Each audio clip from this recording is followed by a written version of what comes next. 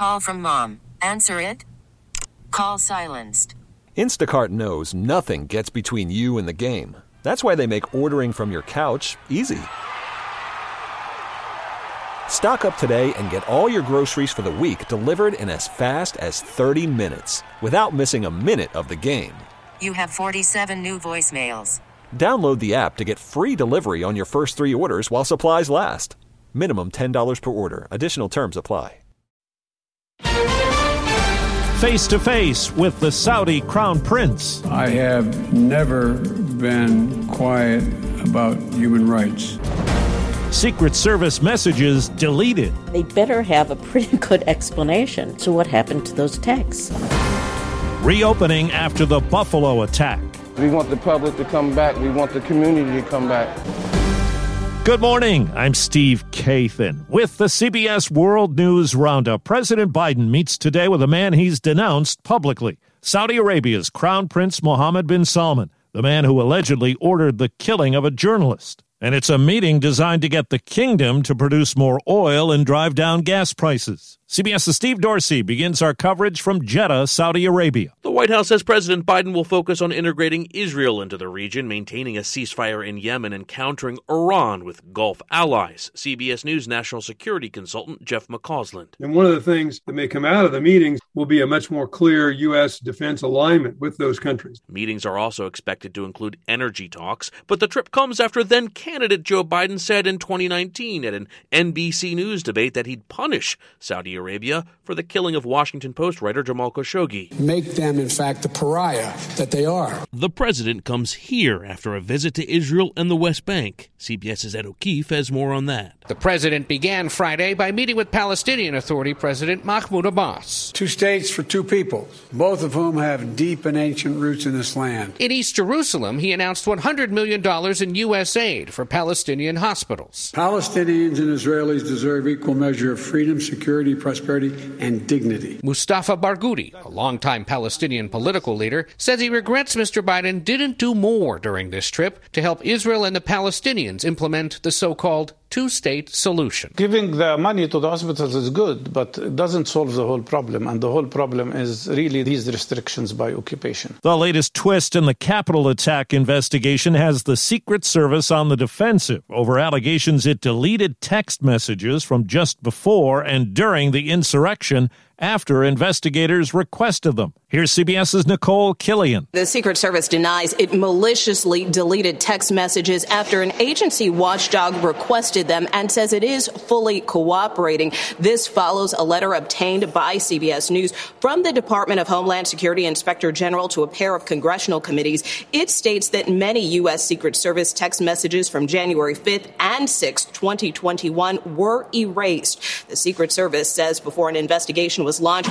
it reset its phones as part of a system migration that resulted in some data being lost. Now to Buffalo, where the Tops supermarket that was the scene of a mass shooting 2 months ago reopened this morning. At a vigil there yesterday, employee Jerome Bridges said the pain persists. I still hurt inside every day. I cry every other day.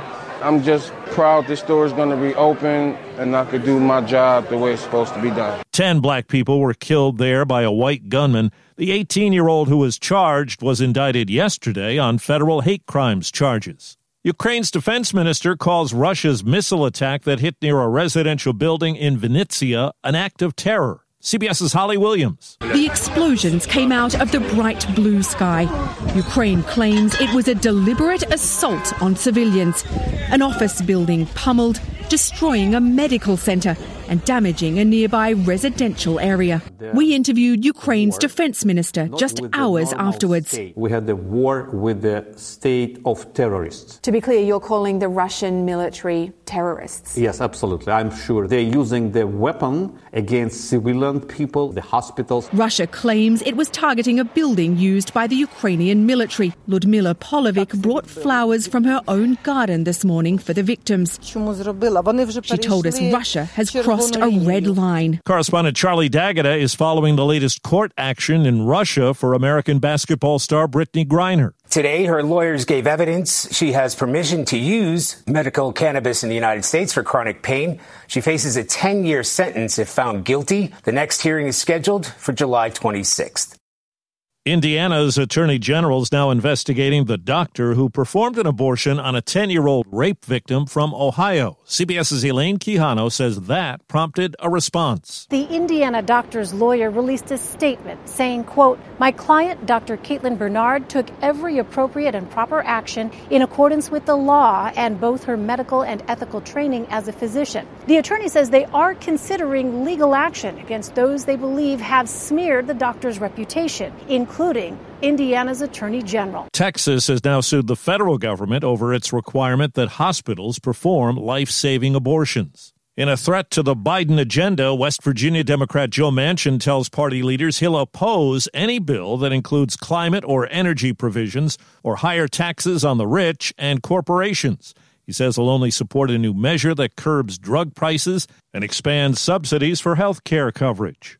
CBS's Robert Costa says there are more rumblings about former President Trump's political future and a potential 2024 presidential run. Talking to his advisors and his friends, he's itching to get back in. He's bored in Florida playing golf. He's been long leaning into a summer announcement, but now looking more like a fall announcement, possibly September. New York City police are investigating whether Ivana Trump fell down a flight of stairs before her death at her townhouse. Donald Trump's first wife was 73 years old. A few years ago, she told CBS's Jim Axelrod the two had remained friendly and stayed in contact after their divorce. What will he ask you your advice about? He asked me about should I tweet, should I not tweet. He asked you, should he tweet? Yeah. And what if you told him? I said, I think you should tweet. The former president called her a, quote, wonderful, beautiful, and amazing woman. The new COVID resurgence, sparked by subvariants of Omicron, is pushing California's Los Angeles County to consider a new public indoor mask mandate later on this month.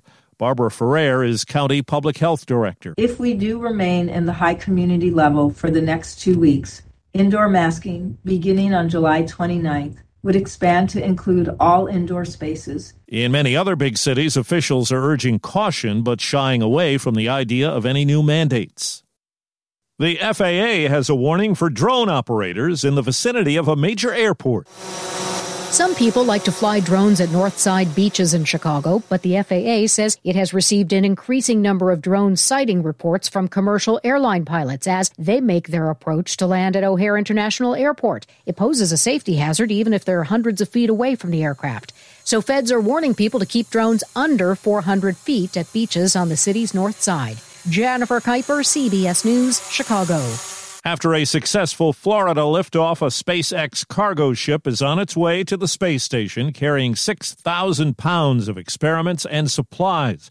One is a student experiment looking into a concrete alternative for future lunar and Martian habitats. The craft arrives at the station tomorrow. And that's the CBS World News Roundup for Friday, the broadcast produced by Paul Ferry. I'm Steve Kathan, CBS News. Hey, Rob Bradford here. I have set out on a mission with my good friends at FanDuel to prove what I have known for some time. Baseball isn't boring. Now I have a daily podcast to prove it with some of the most notable people in the baseball world, screaming baseball isn't boring from the mountaintops or at least agreeing to come on our show. Players, managers, GMs, and yes, even the commissioner of baseball, Rob Manfred. It has been a constant wave of baseball's most powerful voices. So join the revolution. Subscribe and soak in Baseball Isn't Boring. Listen on your Odyssey app or wherever you get your podcasts. You'll be glad you did.